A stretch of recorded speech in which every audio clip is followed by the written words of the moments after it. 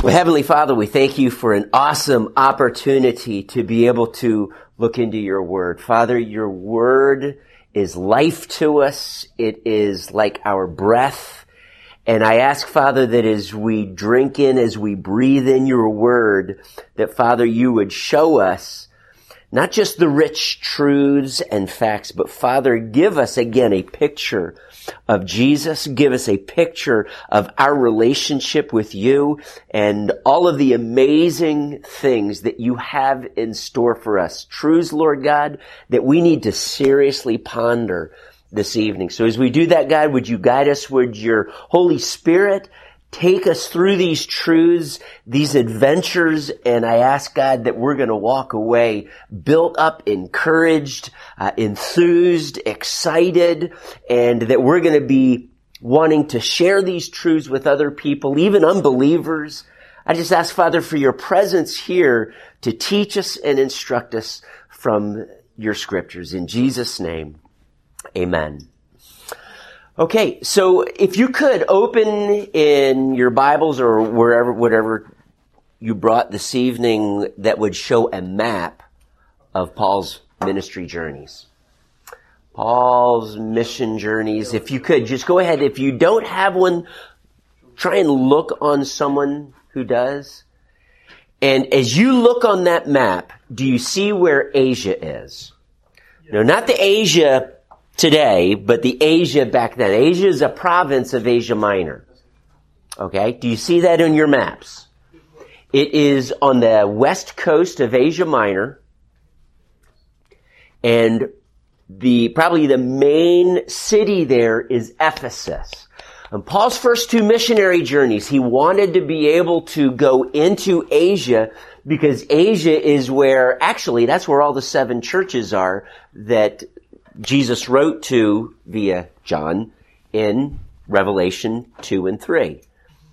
And actually, if you were to look at a map, you would discover that those churches in Asia are, they start on the southeast and they go up to the north and then around to the southwest. They start in the southwest, go up north to the southeast. Kind of like an upside down V. You can actually, like Jesus had the map in his mind as he chose each city, and had John write to them. Those cities are in Asia, and this is where we are going to find Paul as he wrote 1 Corinthians. Now he leaves Ephesus, and he is moving into Macedonia and then down to Achaia where Corinth is. But we're going to see a problem that arose and was the reason, at least initially, that Paul wrote to the Corinthians yet again. Now, here's something that we need to realize. Turn with me to 2 Corinthians chapter 2.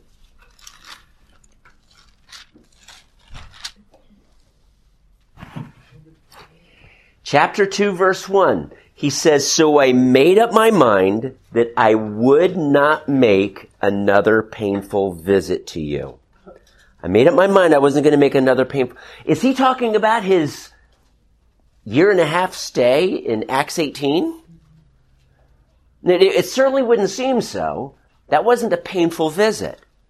He is now going to visit them again, so we discover that there is a visit between his second missionary journey visit, where he was there 1.5 years and evangelized and started the church and such, or at least caused it to grow so much. And then when he visits them in his third missionary journey. If you were to turn to chapter 13, he actually numbers them. In verse 1, he says, concerning this up-and-coming visit on his third missionary journey, he says, "This will be my third visit to you." So here's what we realize. Do you see that in chapter 13, verse 1? This will be my third visit to you. There is a second visit that Luke does not record, and it apparently takes place in Ephesus. So, in Ephesus, not only does he write 1 Corinthians, But after he writes 1 Corinthians, or rather very possibly before, but he visits Corinth. So he probably takes a boat over to Achaia, visits Corinth, and then comes back. We don't know exactly when in that 3-year stay, but that would help us resolve this idea that Luke tells us he was there for 2 years and 3 months, and then Paul says to the elders, I was there for 3 years in Ephesus. Okay? Was he rounding? It just seems odd that he would round up 9 months and not down and just say I was there a little over 2 years or about 2 years. But he says 3 years. And it was very possibly because several months he went and visited the Corinthians. Then he says in chapter 2, verse 4, for I wrote you out of great distress and anguish of heart and with many tears, not to grieve you, but to let you know the depth of my love for you. And I'm just going to let you know there are 2 takes on this. And number one, that this is referring to a lost letter that Paul wrote to them. And we don't have any record of that. I would have to suggest that is certainly possible. There could be a letter that may be somewhere in the world, or God just did not want us to discover it and include it in the scriptures because it was of an unusual nature. We'll have to understand also that the apostles probably wrote other things, just like he had other conversations that just aren't recorded in Scripture. And that's fine because God had predetermined what exactly he wanted in what we call the canon of Scripture. And if there was another letter to the Corinthians, it was God's sovereign choosing not to preserve that letter.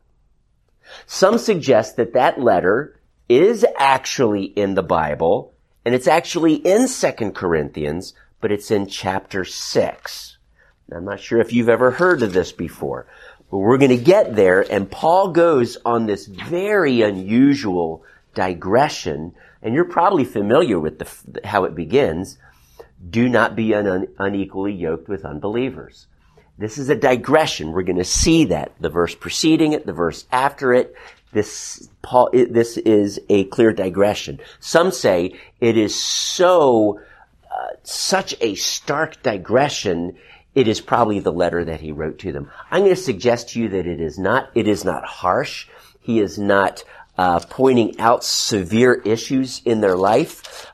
My understanding is the other option, and that is this painful letter was 1 Corinthians. 1 Corinthians is unusual in that it addresses so many issues. Do you remember in chapter 3, he says, I can't even address you as mature. I have to talk to you like you don't even know Jesus. It's basically infants in Christ, mere men. I mean, he's really firm with them. And it's also in that same letter, I believe chapter 4, in which he says, do I need to come to you with a whip? Okay? And then he talks about expelling the immoral brother.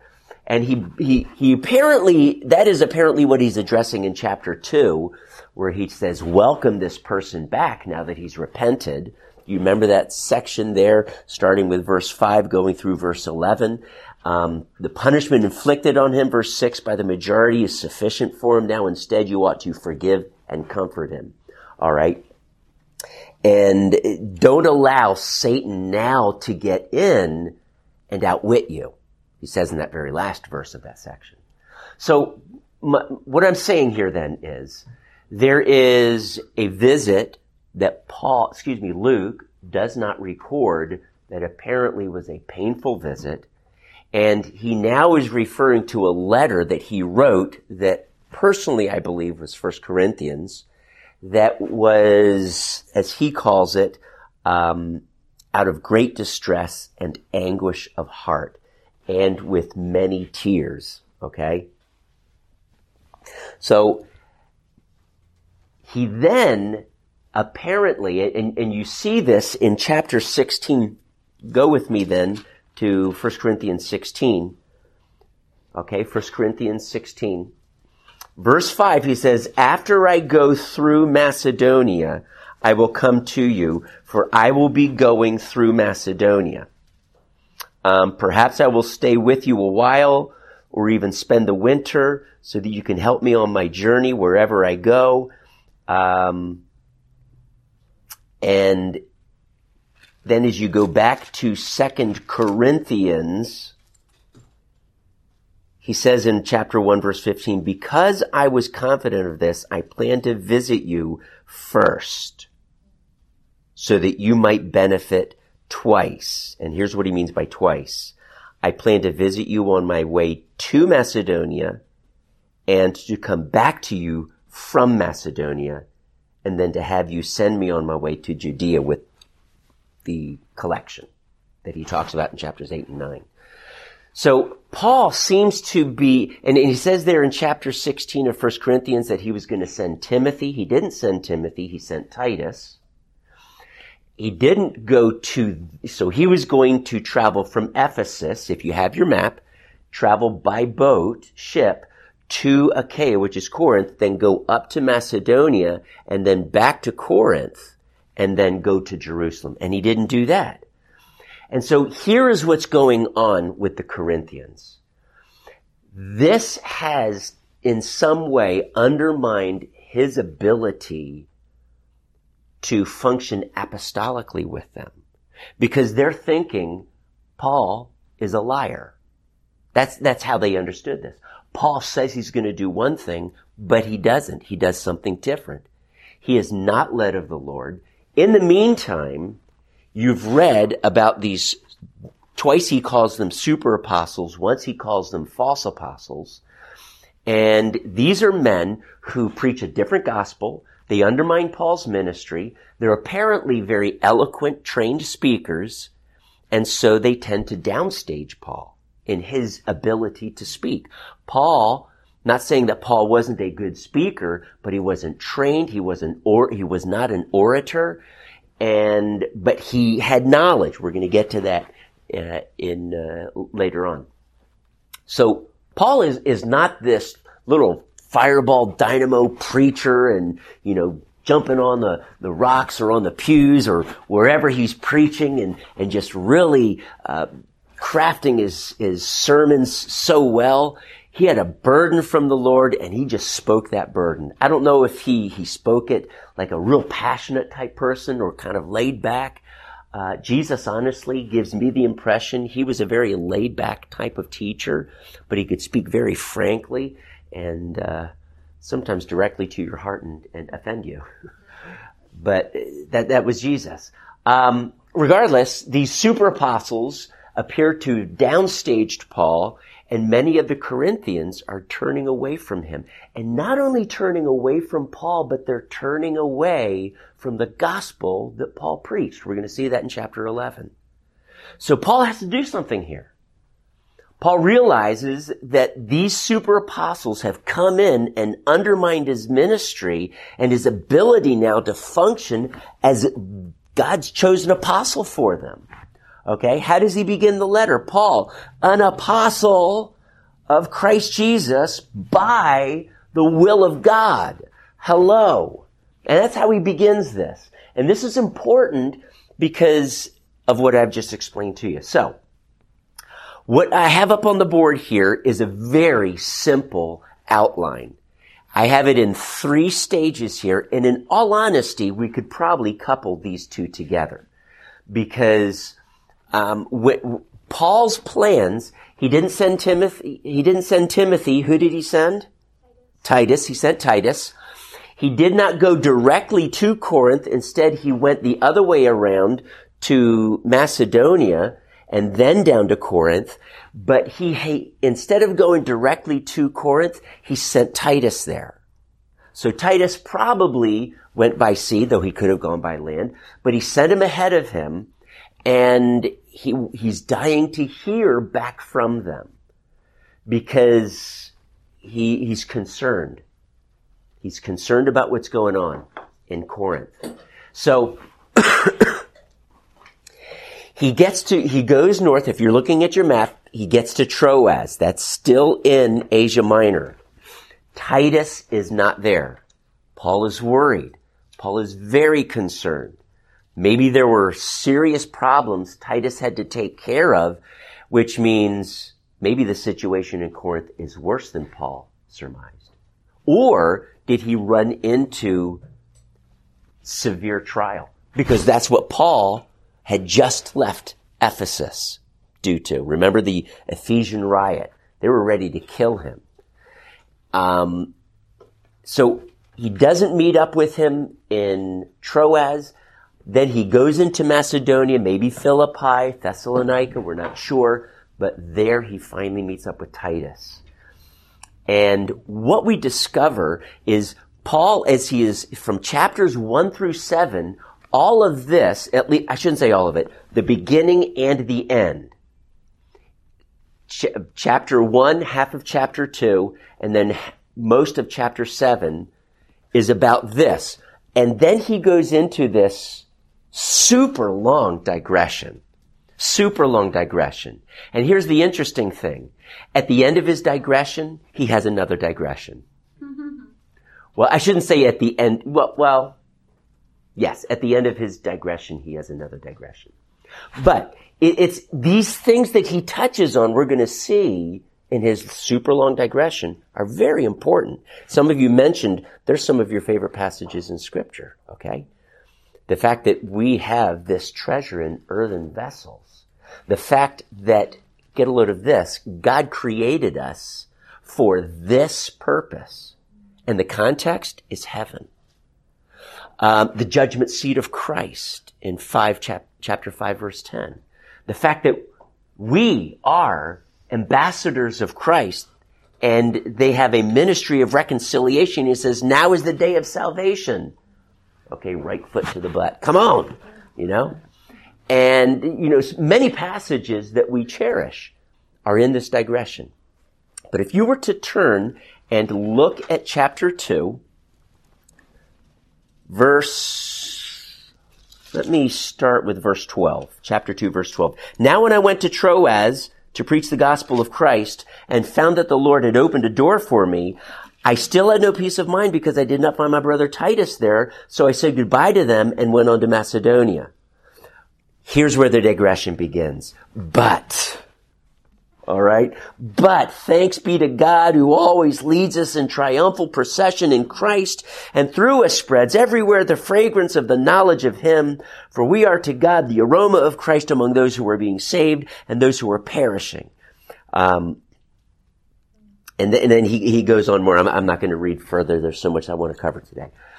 So he basically goes on this digression and doesn't come out of this digression until the end, until chapter 7, where he kind of goes back and gets a running start to get back into where he was in chapter 2. And then he says in chapter 7, verse 5, for when we came into Macedonia, this body of ours had no rest, but we were harassed at every turn, conflicts on the outside, fears within, but God, who comforts the downcast, comforted us by the coming of Titus. There we go. We're back on track. Okay. So what I want to, so that you're aware of that, we are going to be going through the entire book, but he then talks a little bit about when Titus was with them. Titus initially went to hear how they were doing. That's chapters 1 through 7, with a huge digression.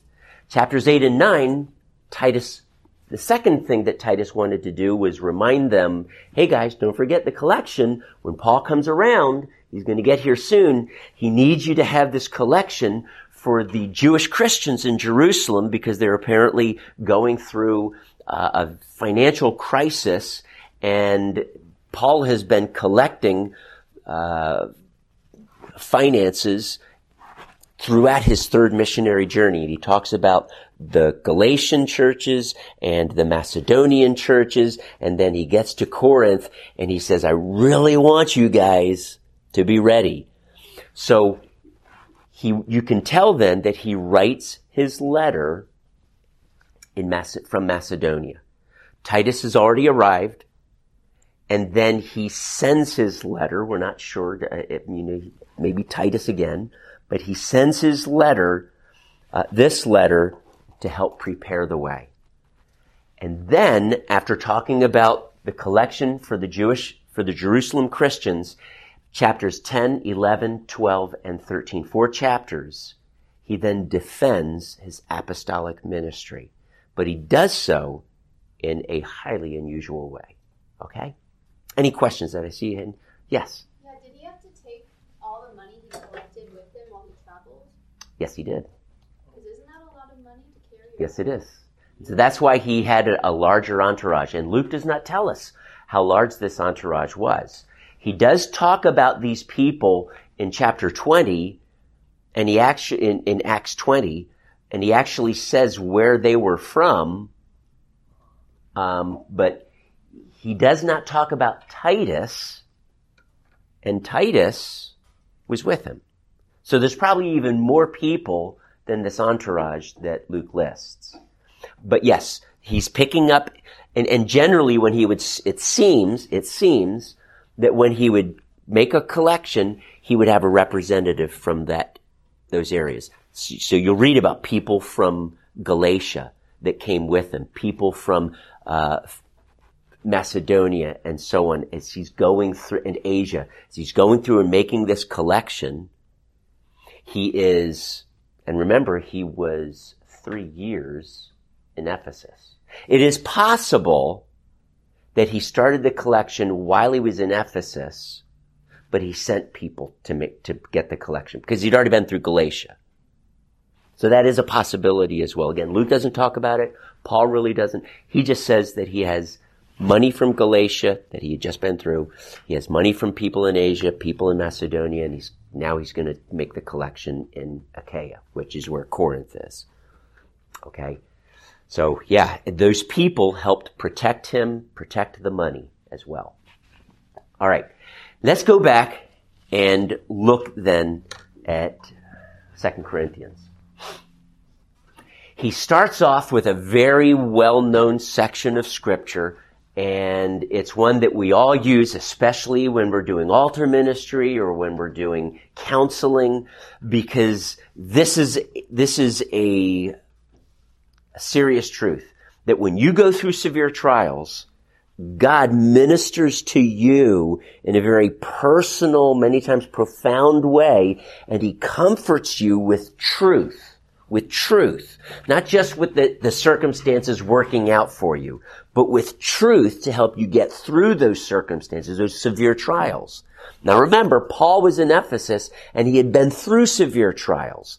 The Corinthians too had been through severe trials, and now they were comforting one another. They had comforted Titus. Titus comforted them. So mutual comfort going here as my bucket of truth, if you will, is being filled up. That comfort is being filled up from that truth. I can now make that deposit into someone who needs these truths and my comfort with it, okay? And so this is birth. He does this because he needs them to know, I've been through a lot, guys. It's been rough here. As a result, I have had to change my plans. Okay? So he introduces this concept of when I've been comforted, I comforted others, but he does that to segue into this reality of severe trial, and that he had an intention to visit them directly and actually visit them twice. So again, from Ephesus, sail over to Corinth, go into Macedonia, again, collecting money and such and encouraging and building the church up, and then go back to Corinth with a second visit. But he realizes, no, that would be 2 short visits, and I want to spend a longer time with them. So we don't know how long he was in Corinth. Luke talks about 3 months in Macedonia, but he doesn't tell us how long he's in Corinth. It almost seems as if it's short. I'm going to suppose, though, that it's not. All right. And he has an emphasis on the Spirit that I think is important. And he introduces this concept, and I'll say introduce, it's not like the Corinthians didn't know about it, they knew about the Holy Spirit. He speaks of the Holy Spirit in 1 Corinthians, but in 2 Corinthians chapter 1 verse 21, he says, "Now it is God who makes both us and you stand firm in Christ." All of these severe trials, comforting one another, Paul just didn't make this decision not to visit them or to change his plans anyway on the whim. And so he says, regardless, we stand firm in Christ. And then he says, he anointed us, set his seal of ownership on us, number 2, and put his Spirit in our hearts as a deposit, guaranteeing what is to come. So I'm going to encourage you. And this is all done by the Spirit. The Spirit of God has anointed you. And as we go through the sermon series, Life in the Spirit, we're going to see how that anointing is both upon Jesus and is upon us. And how we source the Spirit just like Jesus sourced the Spirit. So you're anointed. Every single one of you is anointed by the Holy Spirit. That anointing was done with oil in the Old Testament, foreshadowing the Holy Spirit being upon you. And so you are anointed by the Holy Spirit. You don't have to be a prophet, priest, or king to be anointed, though you, in essence, can function in all 3 of those ministries because you are in Christ and Christ is in you, and he is the great prophet, priest, and king, right? The one who is sovereignly anointed. So in many ways in your ministry throughout life, you are going to function in these ways. Anointed by the Spirit. Secondly, you have been sealed by the Spirit. Now that doesn't mean that the Spirit has put a lock on you. Or God has put a lock on you and the Spirit is sealed in you. No, the Holy Spirit is that seal. Now, do you remember seeing the movie Risen? And I think all of you have seen this movie. They put the seal of the governor on there. Generally, a seal would just be like a rope tied, and if that is broken in any way, then that was a sign, hey, you broke the governor's seal, you now need to die. Or you've seen many times wax put on envelopes, and they're sealed not because they lick the envelope, because they didn't have that back then, but with the wax, and then an imprint. And that imprint basically was like a signature. And you knew that when you got that letter, if the seal was broken, someone has read your letter. Okay? So this seal is actually, we're told here, it's a seal of God's ownership on your life. It's not like the Holy Spirit's locked in you. That's not the type of seal. When Satan is thrown into the abyss and it's sealed, it's not because he's locked in, well, he is, but that's addressed separately. He is sealed in there, okay? It's got God's seal on it, not to be broken, on penalty of death. This seal that we have is God's mark of ownership on our lives. You were bought at a great price. Jesus purchased you as his very special possession, and he did so with his own blood. That is the currency of heaven. And in this exchange, if you will, he bought you. You are now his own. And then the third function, or the third function of the Spirit, we see here, he is a deposit guaranteeing your inheritance. This deposit is the Greek word arabon. I'm going to write that up here. Arabon. That basically means a deposit, a first installment, with the idea there's more to come. So that's why it's translated deposit guaranteeing, and it would be basically that we have the Holy Spirit, and we therefore have our inheritance in part. All of this inheritance, as you read through the New Testament, we went through the book of Romans, you read about it in Ephesians, we'll see it when we get to the book of Ephesians. There's inheritance that we have, but we have received it only in part, And then actually when we get to chapter 5, we're going to see even more of that inheritance. It's the full inheritance. And Paul says that is actually why you were created. And why you were created to experience this transformation. No, I'm not going to get into it right now. I'll get to it in just a minute. But that is the end game, okay?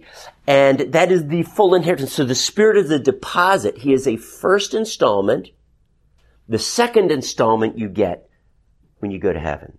When my body dies and goes into the ground and my spirit goes to heaven, I start receiving that inheritance. And then when Christ comes back and my body is raised and I receive my resurrection body, then it is full, okay? And it's just the inheritance you can just see increasing like the rising sun. Now, we come to chapter 2, verse 14, and it says, "But thanks be to God who always leads us in triumphal procession." Now this is key, because what he is about to do now is kind of unwrap, to some degree, this idea of triumphal procession over the next several chapters. So even though Paul has suffered tremendous trials in Ephesus, he flees for his life, his plans change, his ministry in Corinth is being undermined, and the Corinthians, honestly, you remember what the word Corinthianize means, right? Yeah. I mean, that's the worldly Corinthians, the unsaved Corinthians. But so many of them brought, just like anyone in the world, they bring the baggage into the new kingdom, and God has to deal with this so that they crucify the flesh thoroughly. All right? And so this is the process. We call it sanctification or glorification. Now, Paul then says, even though all of these things, it seemed like they were out of control, and we were expecting Titus here. We didn't see him until we got to Macedonia, many weeks, maybe months later. But now he doesn't tell us that he meets up with him in chapter 7. Here, we come to Troas, wonderful opportunity for ministry. God opens the door, but his spirit is unsettled. And there's anguish still. And then he goes into this digression. But God leads us in triumphal procession. The difficulties that you encounter, you feel as if God is opening a door, and it's as if Satan comes by and slams that door on you. And that's what happened here. Effectual door of ministry opens, but I'm not supposed to be here. God is moving him on. So he moved on to Macedonia. And there's almost this sense of frustration. If Titus had just come when we were in Troas, then we could have camped out there, and what an awesome ministry time. But no, we had to move on. We needed to move on. And so he encounters discouragements, and he is now saying it doesn't matter what the circumstances are. God leads us in triumphal procession. Even in the midst of severe trial, he leads us in triumphal procession. Okay? Then he gets into, and understand he's building this case. He gets into this concept of glory in chapter 3. And in chapter 3, he basically starts it off by saying, I really need to consolidate this. He basically says that the old covenant had a glory. The letter of the law had a glory. But as a matter of fact, it was so glorious that when Moses received it, his face radiated. His face radiated. We read about this in Exodus 34. When he comes down from the mountain, he'd been up there fasting and praying for 40 days and receiving the law. And I shouldn't just say fasting and praying. He'd been worshiping too. He comes down and his face is so radiant that for people to look at him, he covers his face with a veil. Now, Paul says that there is another reason that Moses didn't get into why he wore the veil. And it's so because the glory was fading. And he says that Moses did not want the people to see that glory fading and therefore say something like, and I'm guessing here from what Paul writes, but wow, the glory is fading. Is Moses still leading us with the original anointing or whatever they would call it? Is God still leading us through Moses? That's not a question that needed to be asked, okay? And so he did not want them to see that glory fading. Moses says that people actually feared him, and for that reason he wore the veil over his face. But there is a glory that came with the old covenant. How much more glory then comes with this new covenant, the heart of which is what? The gospel. And he gets into the gospel in chapter 4, but the gospel. And there is now a transformation that takes place in us. This glory is just that's in us, that is associated with the gospel, is now transforming us, and it transforms us from glory to glory. Now, the NIV words it differently. It says with ever increasing glory. Okay, that's what he's actually saying there. He's with ever increasing glory, but he words it from glory to glory.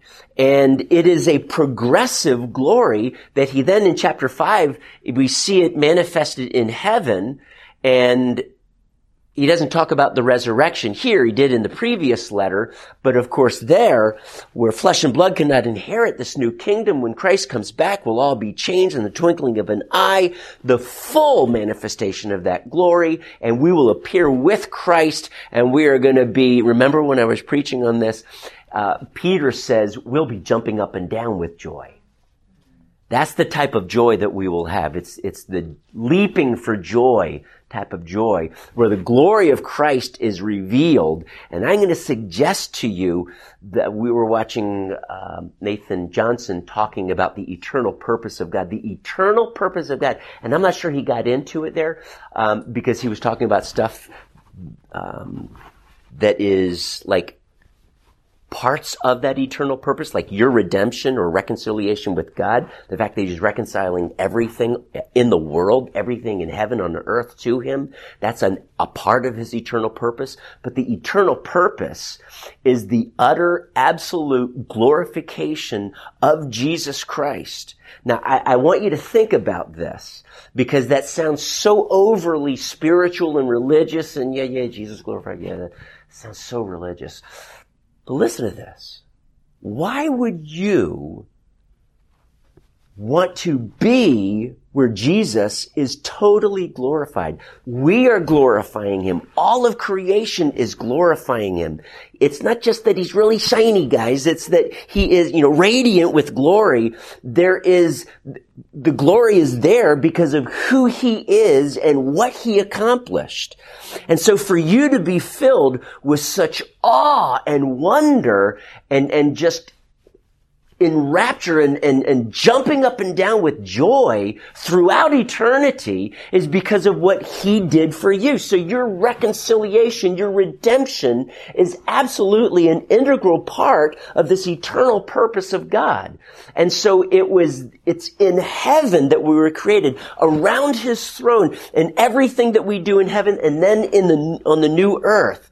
It is focused on this eternal purpose of Jesus Christ being glorified, and I can only imagine somewhat of what that is like. Because we're going to look in chapter 12, when Paul gets to heaven, I think he got a picture of this eternal glory, and he was not allowed to talk about it. It was so amazing and so awesome and so impactful, but he could only share just a little tiny bit, this concept of eternal purpose, without fully fleshing it out. And part of it, I think, is because you just can't. Now, I'm jumping ahead of myself, and I'm not going to go there anymore, so I'm going to get back to this, okay, because that's chapter 12, and we are still in chapter 3, guys. So in chapter 3, and I gotta hurry because you guys gotta take a break in a minute. So he's talking about this glory in our life being transformed from glory to glory. He goes to chapter 4 and he talks about the deposit of the gospel in us, but it is housed in jars of clay. What a very unusual place to put something so expensive.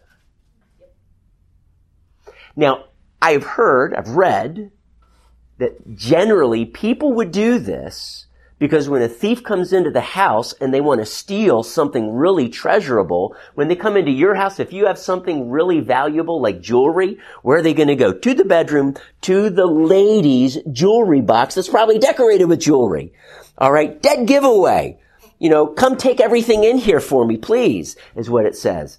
But no, you want to hide something really expensive? Put it in something so completely unobvious like a jar of clay. And this is what God has done. Because of the gospel and the Holy Spirit, this great deposit in us is contained in frail human flesh. That Paul then goes on this, we are persecuted but not abandoned, struck down but not destroyed. We always carry around in our body the death of Jesus. Now he's not going off on this pity party trip right now, but he's trying to explain his ministry, but he is also saying, guys, you're in the same boat. This deposit of the Spirit, this gospel, this treasure is housed in you too, in this jar of clay, and it is fragile. And you get weary. And he says here, remember, glory to glory. This is, and so now he says, verse 1 of chapter 4, he says, therefore, since through God's mercy we have this ministry, we do not lose heart. Okay? Why? Because we have this treasure. And then he says in verse 16, therefore we do not lose heart. So he went on this little bit of a digression. Paul's great for those, but he really had an awesome point in this. Here's why we don't lose heart. Okay? And now that we understand that he says, though outwardly we are wasting away, yet inwardly we are being renewed day by day. Have you ever experienced that renewing of the Spirit of God, that renewing by God himself? Because we're frail, all right? But you have a deposit in you, the gospel, truth, and the Spirit. They always come together, truth and the Spirit. And because that is in you as a deposit, as a treasure, Paul says, I don't lose heart. Why? Because even though he says, he calls them light and momentary troubles. For our light and momentary troubles are achieving for us an eternal glory that I'm going to suggest is but a reflection of that eternal glory that's found in Christ, but it far outweighs them all. So we fix our eyes on what is seen. What is seen? That is not a rhetorical question. What is seen? What do you think he's talking about here? Things that are temporal, right? Because that's what he goes on to say. Thank you. But what are those temporal things then? Money, Okay. Our frailties, how the trials impact us. We want to stand firm, but our emotions can sometimes get the better of us. We don't want them to. We get physically weary. Our bodies die, as a matter of fact. All right? Don't set your mind on those temporal things. The fact that your finances just ran out, that's temporal. I'm sorry?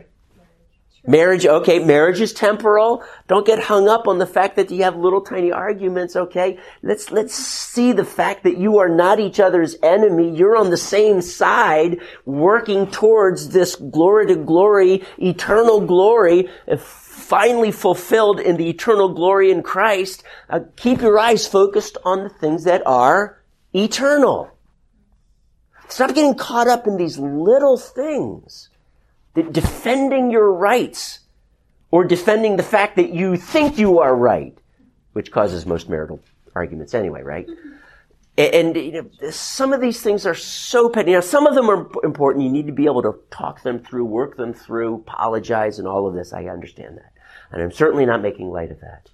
But we get caught up in these petty things. Get your eyes on the right things, the eternal things, okay?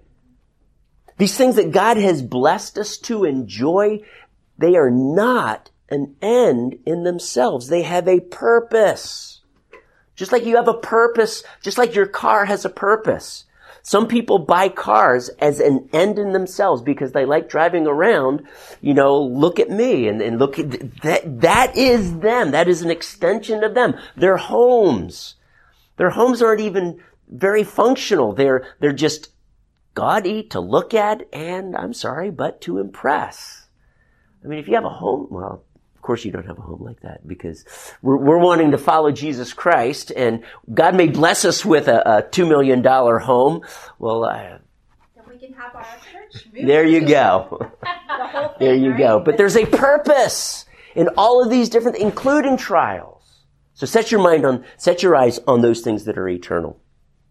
And then again, he gets into this concept of the Spirit in chapter 5, the fact that we're going to put off this jar of clay, he now uses a different metaphor. He uses the term earthly tent in chapter 5, verse 1. We're going to put off this earthly tent, and then we're going to be clothed with our eternal dwelling. That eternal dwelling is not your resurrection body, at least not in this chapter. Okay? It's the eternal dwelling. It's heaven itself. So when I'm absent from the body, his point is we are now present with the Lord. We are in the New Jerusalem in heaven that eventually is going to come down out of heaven to earth, but it's in heaven now, and that is where we're going to be with Christ, and we are going to be receiving the rewards due to us.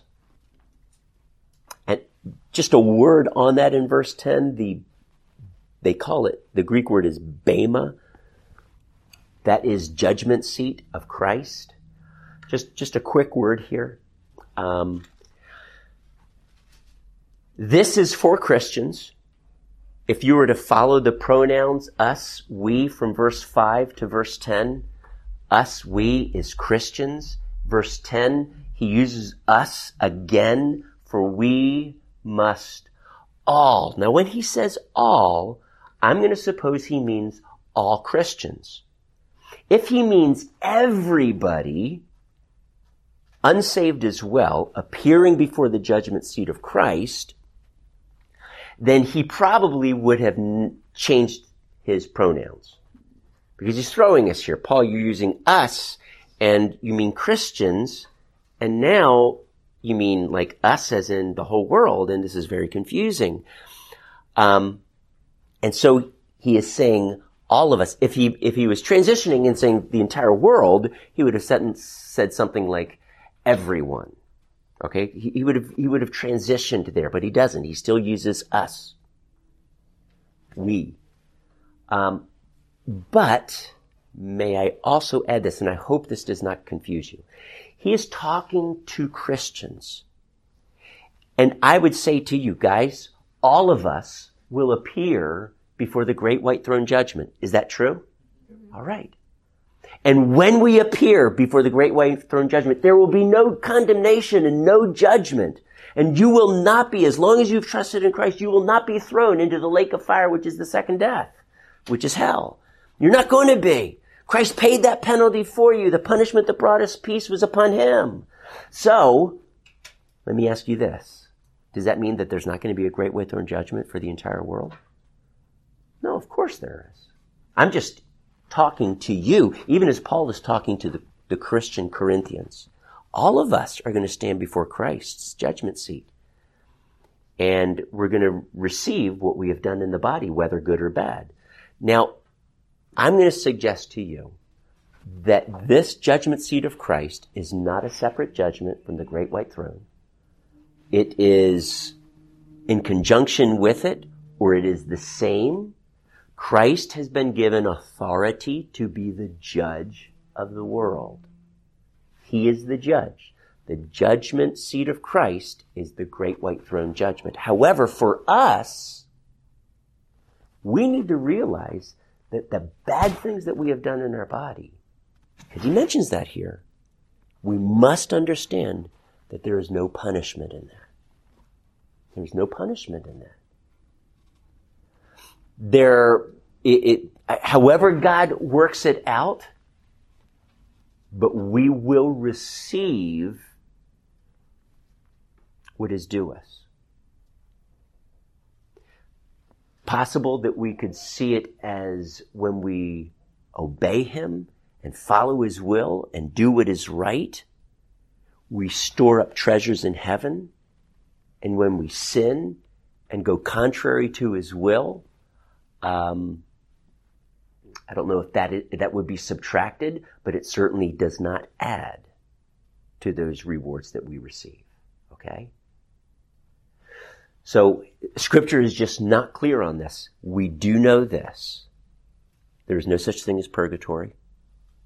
When I die, I do not have to pay off my sins. Christ did that for me. Okay? He is just simply saying here, as a part, I believe, of the great white throne judgment, which, again, who's sitting on that throne? Jesus is sitting on that throne. He apparently has not turned the keys of the kingdom over to the Father that we read about in 1 Corinthians 15. He is called the judge. He has received authority from the Father, John tells us in his gospel. He has received authority to be this judge. So he's the one sitting on that throne in the great white throne judgment. He's seen here as sitting on the Bema seat, the judgment seat.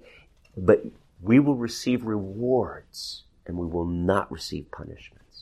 And so he is culminating this glory from glory to glory and this triumphal procession that God is leading us. And remember, I mentioned to you, look at verse 5 now about the purpose of all of this. Now it is God. Let me back up. That little phrase, so that what is mortal may be swallowed up in life. Do you see that at the end of verse 4? So that what is mortal may be swallowed up by life. Now it is God who has made us for this very purpose and has given us the Spirit as a deposit guaranteeing what is to come. So it is heaven that He made us for. But the reason why He made us for that, let me word it this way. The reason God has given each of us a redemption story. God has rescued you out of darkness, out of your sin, from your sin. He has set aside that which is old so that all things are now become new for you. We are born again. We begin to see life through the eyes of God, through the eyes of truth. And we start living that way, and we are being transformed from glory to glory. Eventually, when we are with Christ, that redemption story is the very reason why we will be glorifying and magnifying Him. God could have just created us just like the angels. Have you ever thought about this? Why did He create us so different than the angels? The angels don't sin, though they did once. And there was a big division there. They don't sin anymore. God could have created us like that. Just like the angels. Now, in many respects, Jesus does say we're going to be like the angels. As Juliana said, no marriage. We're going to be like them. But we will have a redemption story, and they will not. And for this reason, though there's rejoicing in heaven, gang, we are going to have the jumping up and down rejoicing type of joy because we have been redeemed. When Revelation speaks of a song that the 144,000 know and only they know, I believe that's their redemption story. That's their personal encounter with Christ in which now they sing to the Lamb. And so now we're marching forward with this redemption story and being transformed from glory to glory, that these light and momentary problems cannot compare to the glory that God is building in us and will fully manifest at the end of the age. And we will be in heaven, especially in the new heavens and new earth. But here we are seeing it's just in when our bodies go into the ground, it's what they call the intermediate. Even there, it's for this purpose in heaven that we're going to be glorifying Him. And there's just going to be an eruption of praise because It's as if there is a veil over us and we can see only the physical world, but now we'll be able to see the spirit world. We're going to be able to see Christ in all of his glory, and we're going to see the manifestation of God's plan for redemption unfolded, and it's like, I get it. This is why he created man, and so that man had the potential to fall. And now there is this redemptive story that ushers from their lips for all eternity, glorifying God. To that, you were created, is what Paul is saying. Do you see this? Now, I kind of get it a little bit. And I hope that God just continues to teach me, but I tell you, when I'm there, it's going to be a light bulb moment for me. Wow, yes! This is it. If I could only fully understand, and yet in chapter 12, you get this feeling, man, I just want to jump into chapter 12 right now. And Paul has these revelations in which he goes to heaven. He sees something that he can't tell us. And I think it's this eternal glory and plan unfolded, and it's his light bulb moment. I get it now. Can't I just tell? No. I only want them to have a little bit right now. If they knew it all, and I'm guessing here, I'm speculating, they would probably forget about the Great Commission, and they would just be looking so hard. Some of them might even take their life. I don't know, they just want to get there faster. No, and God says, don't do that. Don't do that. We need to be caught up in the Great Commission. We need to be caught up in the command to make disciples, encourage one another, build up the body. I do believe there's going to be a worldwide revival. Yeah, et cetera, et cetera. Okay, so we've got a job to do here on earth. And we can't be preoccupied with that, but we have enough of what's going to go on there to inspire us and fill us with a living hope right now. It's just that there's so much more, church, so much more. And it's going to be all about Jesus, the eternal purpose. Okay, so where are we? So then he goes on and he talks about the fact that you get this idea that they have the privilege now of being able, in view of the fact that that's what you were created, that's why we're laying down our lives. That's why we are persecuted. How does he say it? Persecuted, but not abandoned, struck down, but not destroyed. Why would we do this? Because this is the goal. And now you Corinthians, God is forming Christ in you from glory to glory so that when you reach heaven, wow! And that's why we're ambassadors. We're bringing a message of reconciliation. This is your redemption song. That's why we're doing this. And that's how he concludes chapter 6. Okay? Chapter 5. And then he says in chapter 6, verse 2, he says, I tell you, now is the time of God's favor. Now is the day of salvation. And he does not in any way want to hinder their progress in the faith. He says it this way in verse 3, we put no stumbling block in anyone's path so that our ministry will not be discredited. Let's go back to chapter 1. Is Paul's ministry being discredited? Yes, it is. He's going to really put it on the table in the next few chapters. And so we need to take a few minute break here. So I'm going to do that right now, okay? There's more that we can get into, and I'm going to skip over some stuff, but just go ahead and stand on your feet and kind of shake things out a little bit, rub the sleep from your eyes, drink a few more sips of that coffee in front of you, and we're going to get back into it.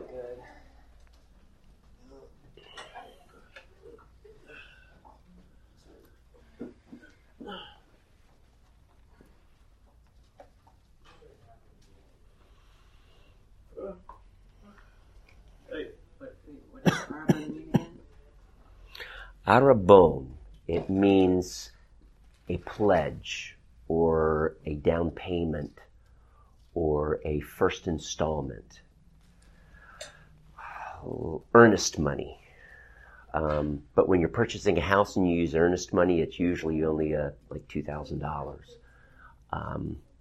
And then the purchase of the house might be $100,000 or $200,000 or whatever. So I'm giving you $2,000 now, the buyer says, but there's more to come. But with the house, there's a whole lot more to come. Oh my goodness. If it's a $200,000 home, there's $180,000 that's going to be coming.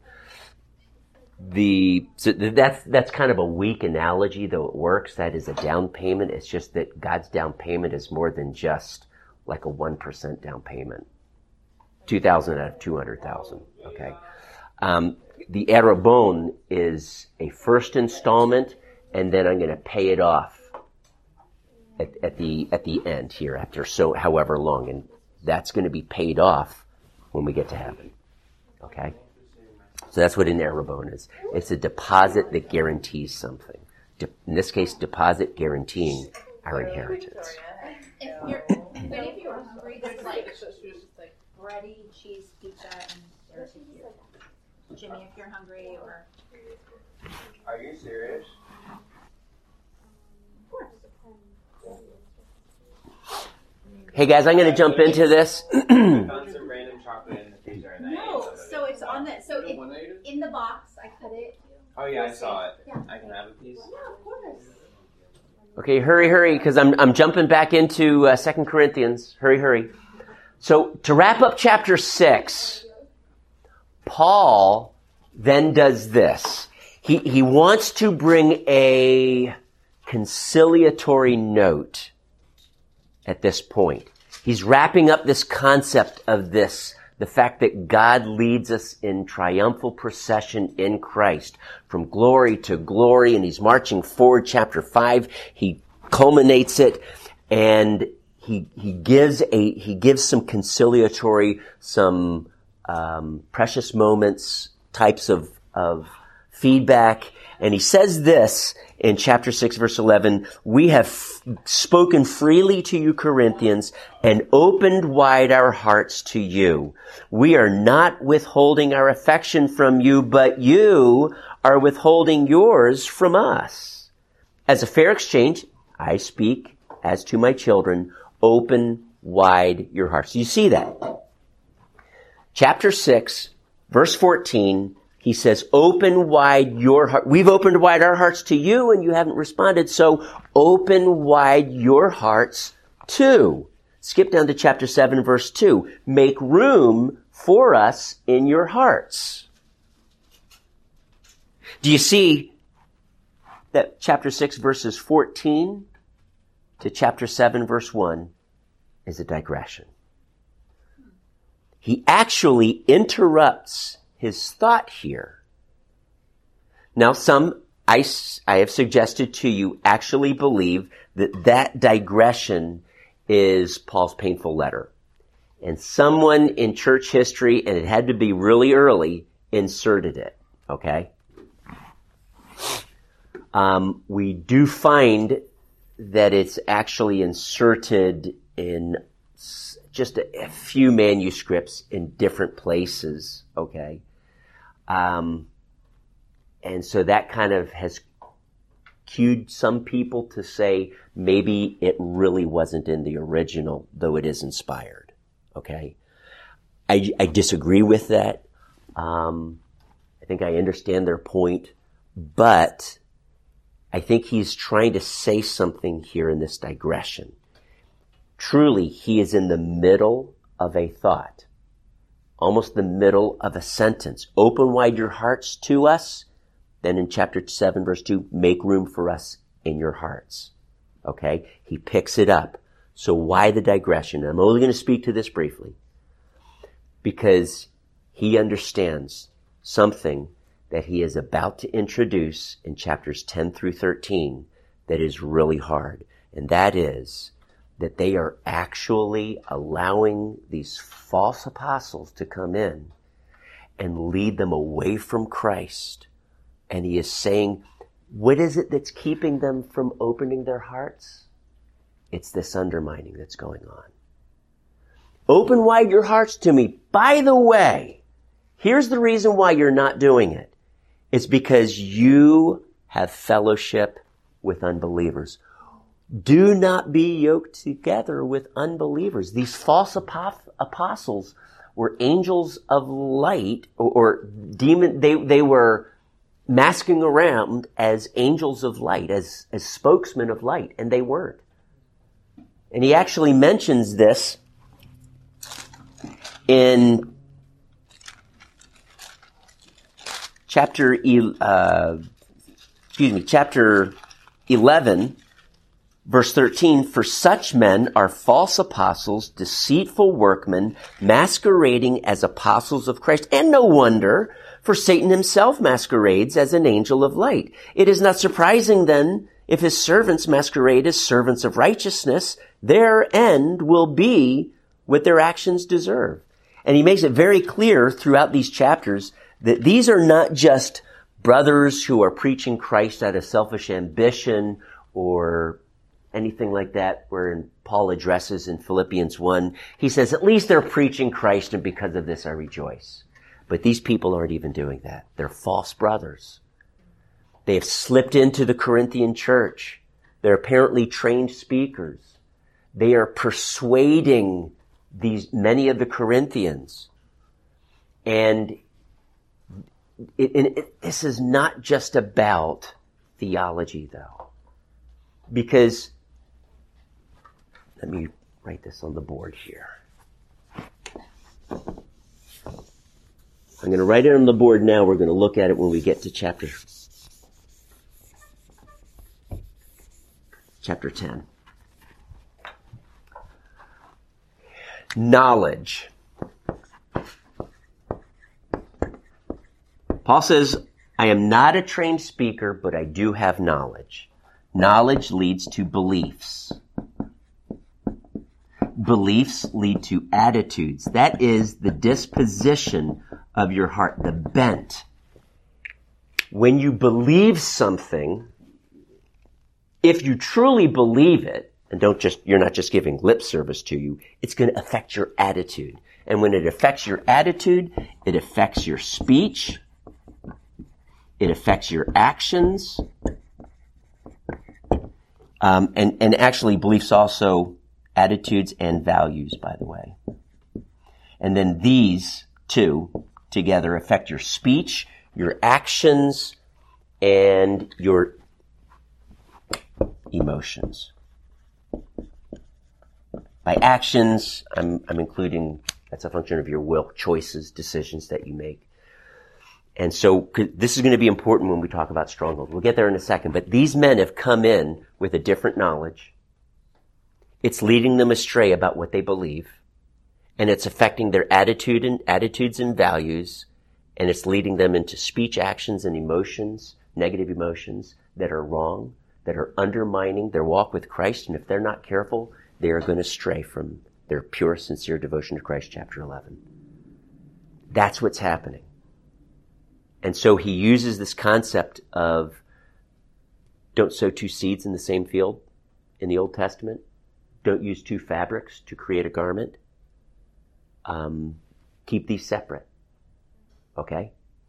I'm not going to get into those Old Testament passages, but the idea was purity. And that was a shadow.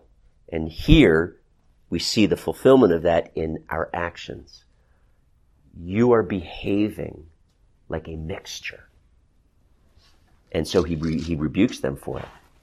So anyway, chapter 8, he gets into then the second reason why he sent Titus, and that was to remind them of this collection that Paul, when he comes, is going to be pulling together. Okay? He's already told them, 1 Corinthians 16, he said, first day of every week, which would be Sunday, set aside a certain amount of money in proportion to your income.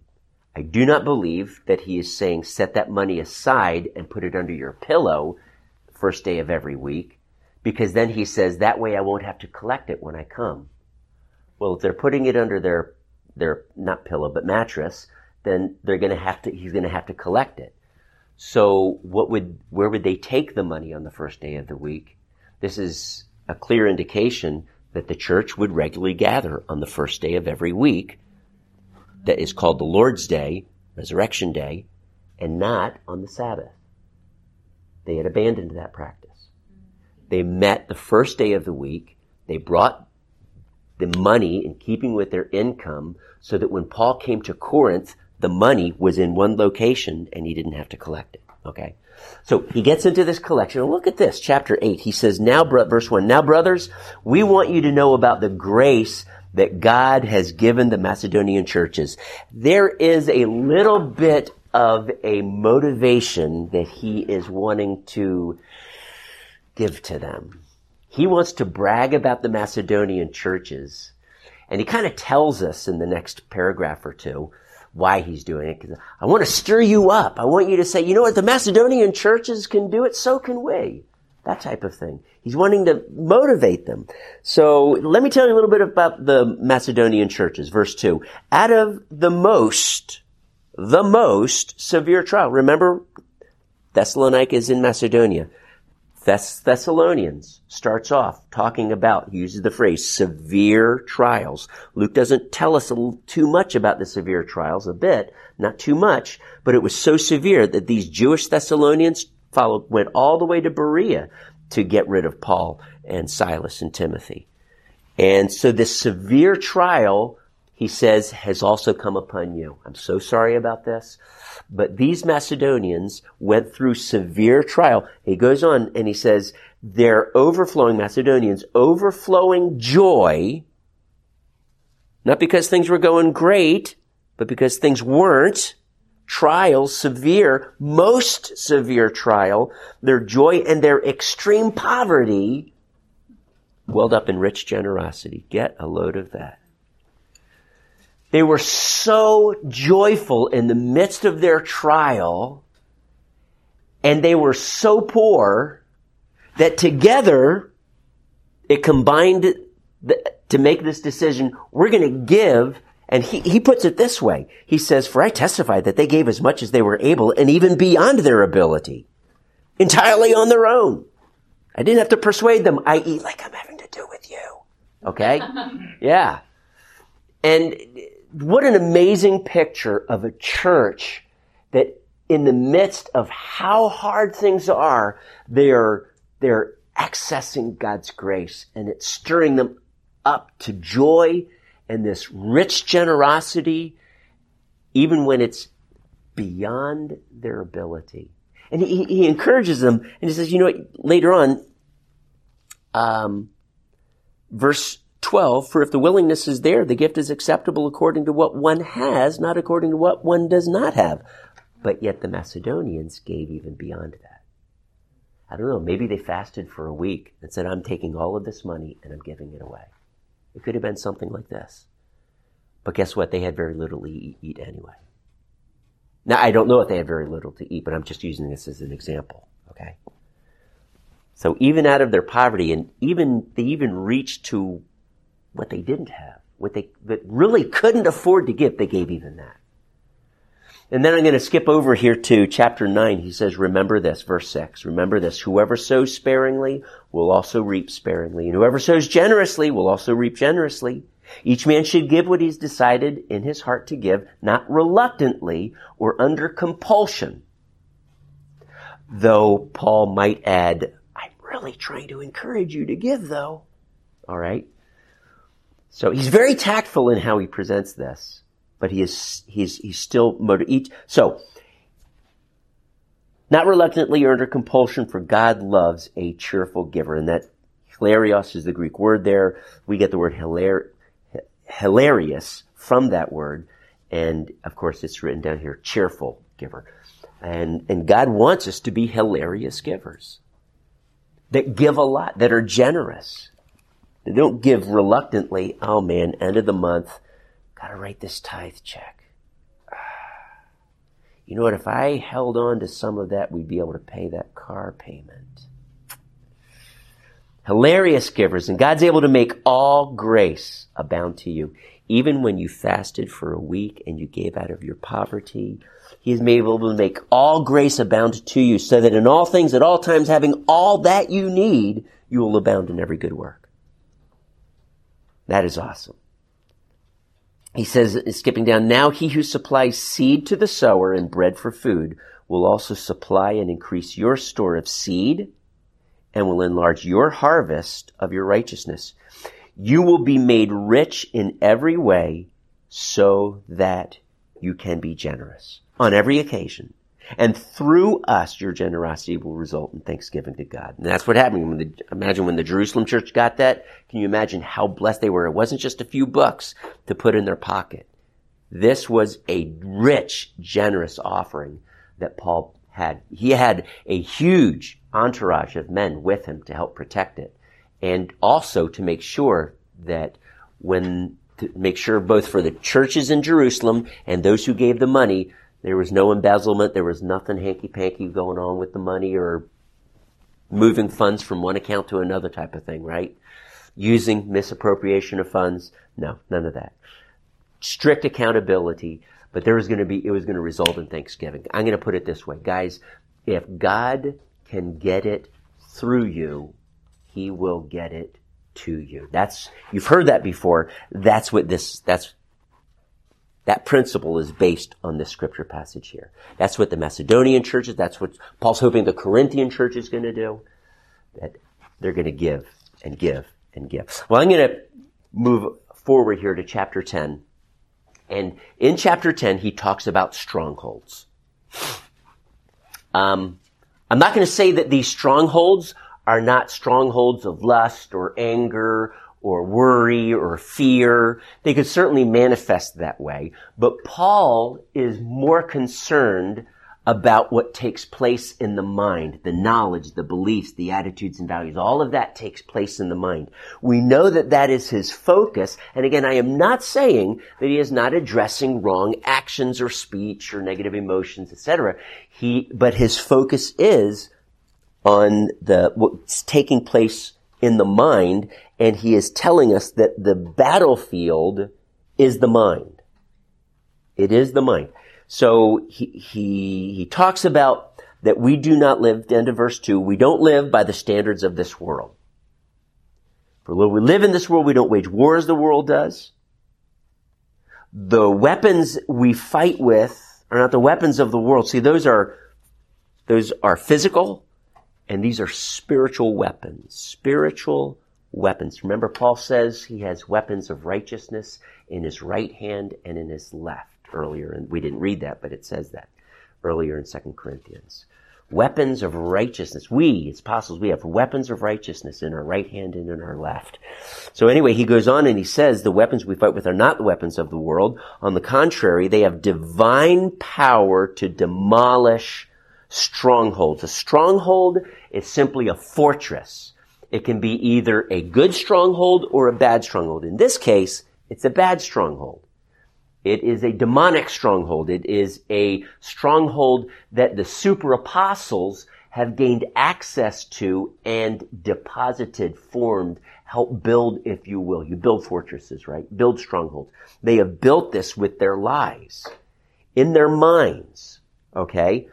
And it is undermining, chapter 11 gets to their pure, sincere devotion to Christ. But it says, verse 5, we demolish arguments and every pretension that sets itself up against the knowledge of God, and we take captive every thought to make obedient to Christ. If you want to gain victory over physical or sinful strongholds, or strongholds that are action-oriented, then you've got to deal with knowledge, with beliefs, attitudes, and values. You have to deal with the mind. In psychology, even Christian psychology, there are those who are Christian behaviorists. Okay. I think they're going to be missing something if they don't deal with the mind. If you want behavior to conform to the Word of God, then you have to bring captive every thought to the obedience of Christ. And that doesn't mean stop thinking lustfully about that girl. It's talking about thinking truth as opposed to lies. Truth. Anything that sets itself up against the knowledge of God. God is faithful. He is loving. He never leaves us. He never abandons us. We are not orphans. We are children of God with an inheritance, at least the down payment on that inheritance. We are, and we just go on and on who we are in Christ. This is truth. And Paul is saying, He's going to get into how these people have come in and they're undermining all of that. Why? Because, just that one phrase, in Christ, who we are in Christ. If we change Christ and who Christ is, that changes everything as far as who we are in Christ, doesn't it? If you start talking, I won't even get into it, what Gnosticism got into, and wow, horrible, mixed up stuff and perverting Christianity. And we get what some people have called incipient Gnosticism, which is the beginnings of Gnosticism in Paul's day, but just the beginnings. Perverting Christianity. People, see, not everybody would just simply say, well, the 12 apostles, they're the guys that we're going to listen to, and they're the only guys that we're going to listen to. Well, what about Luke? What about Silas, Timothy? What about Titus? What about Apollos? No, there were others who were preaching the gospel, but then there were others who were preaching a perverted gospel. And they were actually bringing division in the body of Christ. And they were taking generally Greek philosophy and Aristotelian philosophy and such. And Aristotle did talk about God, but not in a biblical way necessarily. And so they would mix this stuff in. Origen erred in this. And they would mix it in, and before you know it, you could come up with a bunch of spiritual, theological gobbledygook, really. And that's what these people were doing. And they started teaching a different Christ. Ebionism was a Jewish sect, and they denied the deity of Christ. Docetism kind of did the opposite. They said that Jesus, when he appeared, he was God, but he only seemed to take on human flesh. Well, that's like mysticism stuff there. No. This is Jesus, God, taking on human flesh. And so anyway, all of these, if you have a sinful, physical stronghold in your life, emotion, like worry, fear, anything, it goes back to your knowledge of God. It goes back to the truth. All of it does. Why? Because the mind is the battlefield. Not just the actions. The mind is the battlefield. Okay, did someone have a question, Rose? No, I was just going to say it's interesting that he fought against Aristotelian philosophy, and later on it was added to the church through, was it Thomas Aquinas or... Thomas, 1200s, yeah. Thomas And then Aquinas that did, ended up yeah. leading to a lot of damage. Like, they persecuted Galileo because of things that were taught by Aristotle that were considered scripture truth. Yeah. The Western world generally did take in a lot of Greek philosophy, and they syncretized it with Christian theology, the Bible. And yeah, whenever you do that, that's why there was not to be any intermarriage. That's why, okay. A lot of syncretism in the Old Testament, but in the New Testament as well. So let's move on. I'm going to have us go ahead and jump over we're going to end with just a little bit in chapter 11 and 12. Paul realizes that these supposed super apostles, and that's actually a literal translation, super apostles. My translation uses this phrase, for example, in chapter 12, verse 11, and it puts quotes around it, super apostles. Anyone have the NASB? I didn't check it out. Do they use super apostles as well? Anybody have the NASB? No, which verse? Chapter 12, verse 11. Oh, yeah, the most eminent. Okay. It's it's actually we actually get our word super from this word, okay? Super or superlative, or we could say the most, the best, the most excellent. Okay, what did the NASB say again? Most eminent. But Most it has eminent. a note that it could also mean super apostles. Yeah. Okay.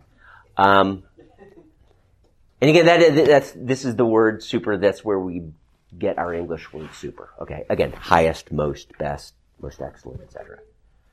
It's huper. I'm trying huper leon or something like this. But Hooper, okay? That's where we get super. All right. So these super apostles have been undermining Paul's ministry. They're talking about, all of their nice little fancy philosophies and pulling it all together like a very neat package with a bow on top. And Paul says, number one, I am not going to boast about my abilities. I'm not going to do that. I'm not a trained speaker. I'll confess that to you. But I do have knowledge. I may not be a trained speaker. I do have knowledge. I do have this right here. And if I'm going to brag about anything, I'm going to brag about being, you drove me to it, the best servant. He doesn't say it quite like that. He just says, a better servant than them. I outserved them. And how do I know this? Let me tell you how many hardships I've been through. Let me list for you, and he does. This is Paul's, I don't know what you want to call it. He says, I've worked much harder. Chapter 23. Are they servants of Christ? I'm out of my mind to talk like this. I am more. He says, I have worked much harder, been in prison more frequently, been flogged more severely. Like, these are my trophies. Yes! Look at me. I was flogged 10 times more than you were. I've been in more shipwrecks. I've been in 4 shipwrecks. 5 times I received from the Jews the 40 lashes minus 1. Stoned. 3 times, beaten 3 times with the rod. Once I was stoned. 3 times I was shipwrecked. This is 55, 56 AD. The shipwreck Luke talks about happened in about 59 AD, so he's not even including that one. So he's been in at least 4 shipwrecks, if not more. So he speaks about 3, and he says, I spent a night and a day in the open sea. He goes on and he talks about all of these things. Verse 30, if I must boast, I will boast about the things that show my weakness. And why does he do this? Chapter 12. Chapter 12, he gets into this concept of why God needed to make Paul weak. Why Paul ended up being not just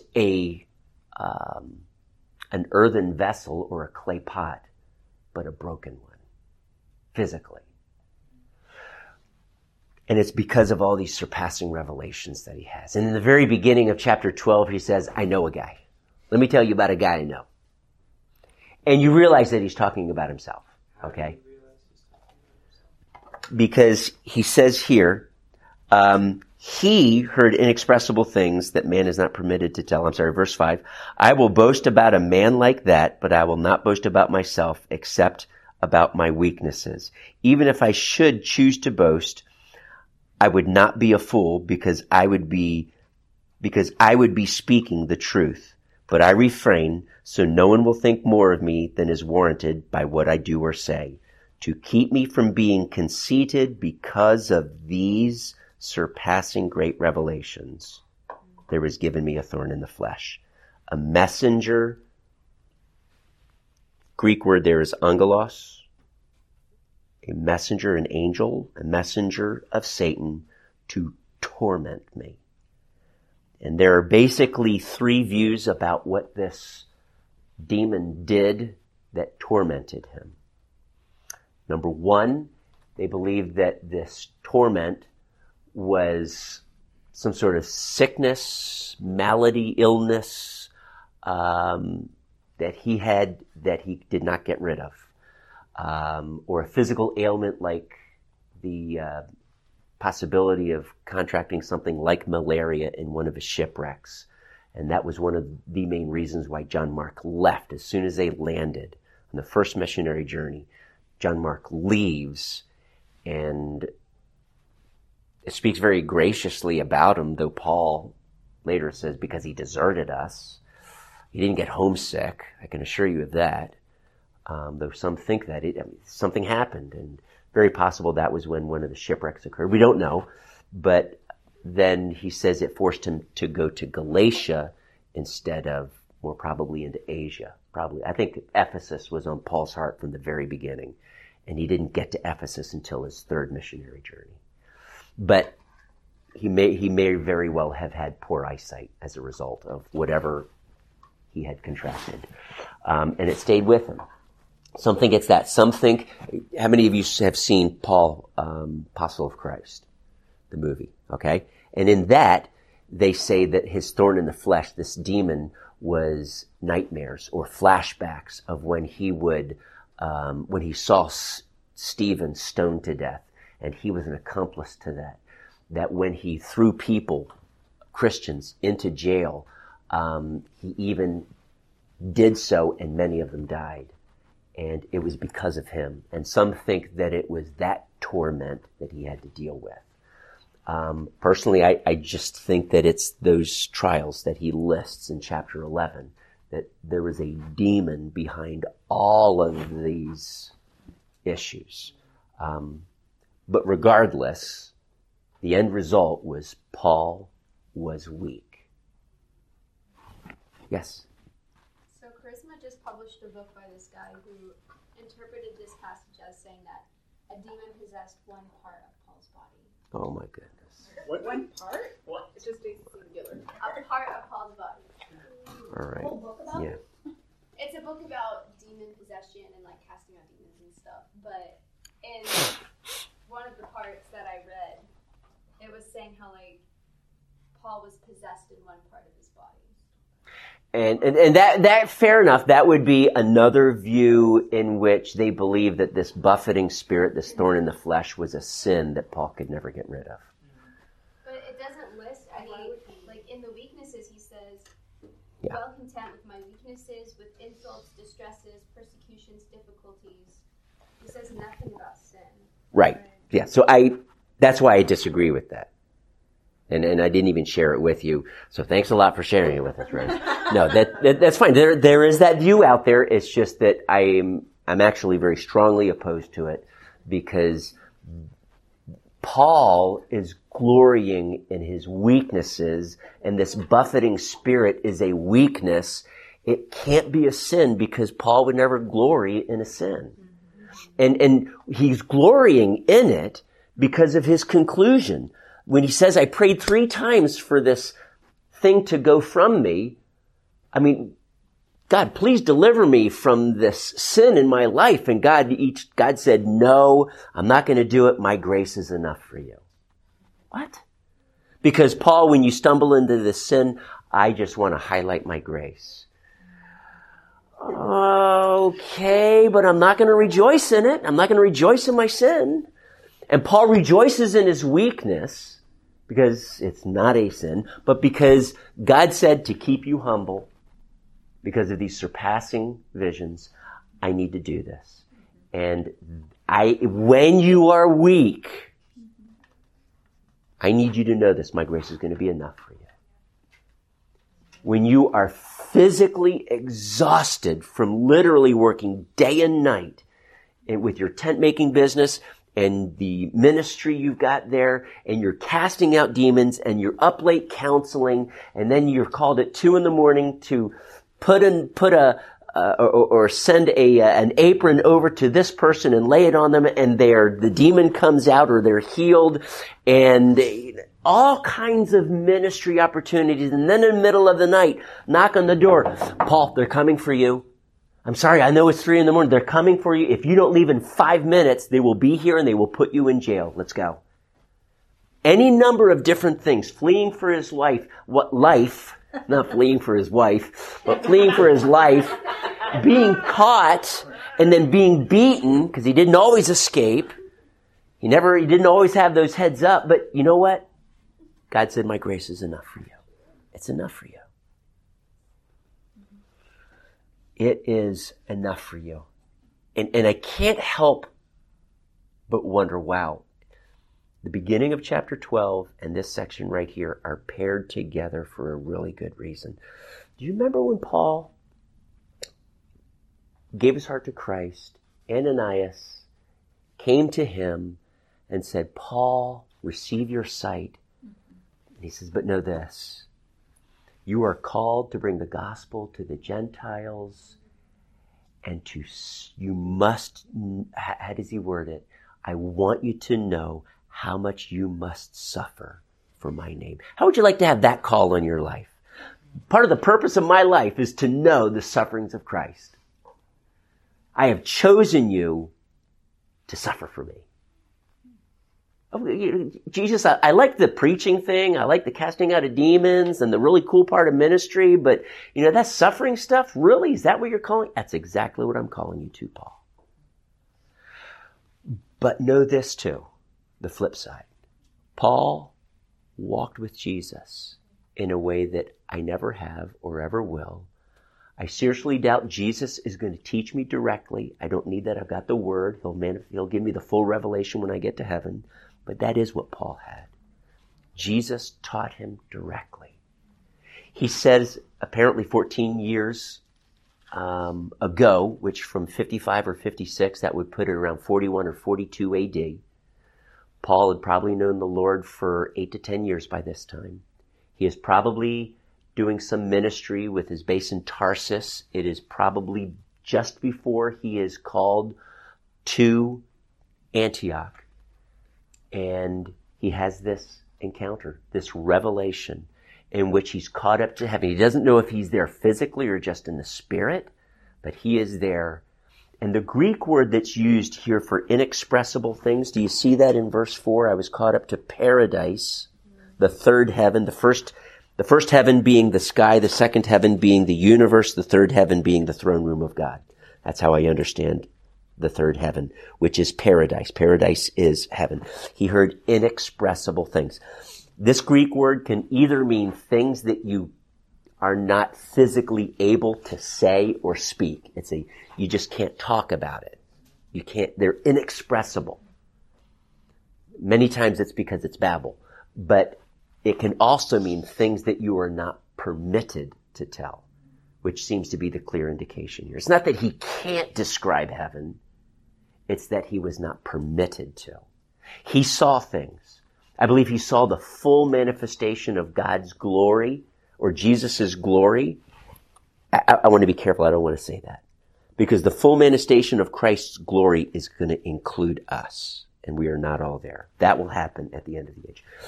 But he saw a manifestation of Jesus' glory, the eternal glory of God, all of history marching forward, and he gets a glimpse of this. And it is so amazing and so overwhelming. You can only imagine, man, I can hardly wait to tell the churches about this. Oh, wait a second. An angel probably said, zip the lips. You can't talk about this.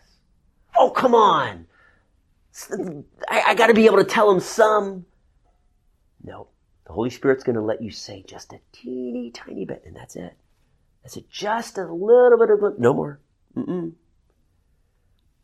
And for whatever reason, and I've got my thoughts on it for whatever that's worth, but can't say anything. Wow. Can you imagine that type of revelation that you carry around with you? And conversation turns towards heaven, and you want to jump in and you say, oh, but let me tell you, and you can't say anything. All right? Yeah, you know what it's like when you know something and the person you're talking to doesn't, and the conversation goes there, and it's like, God, I can't say anything.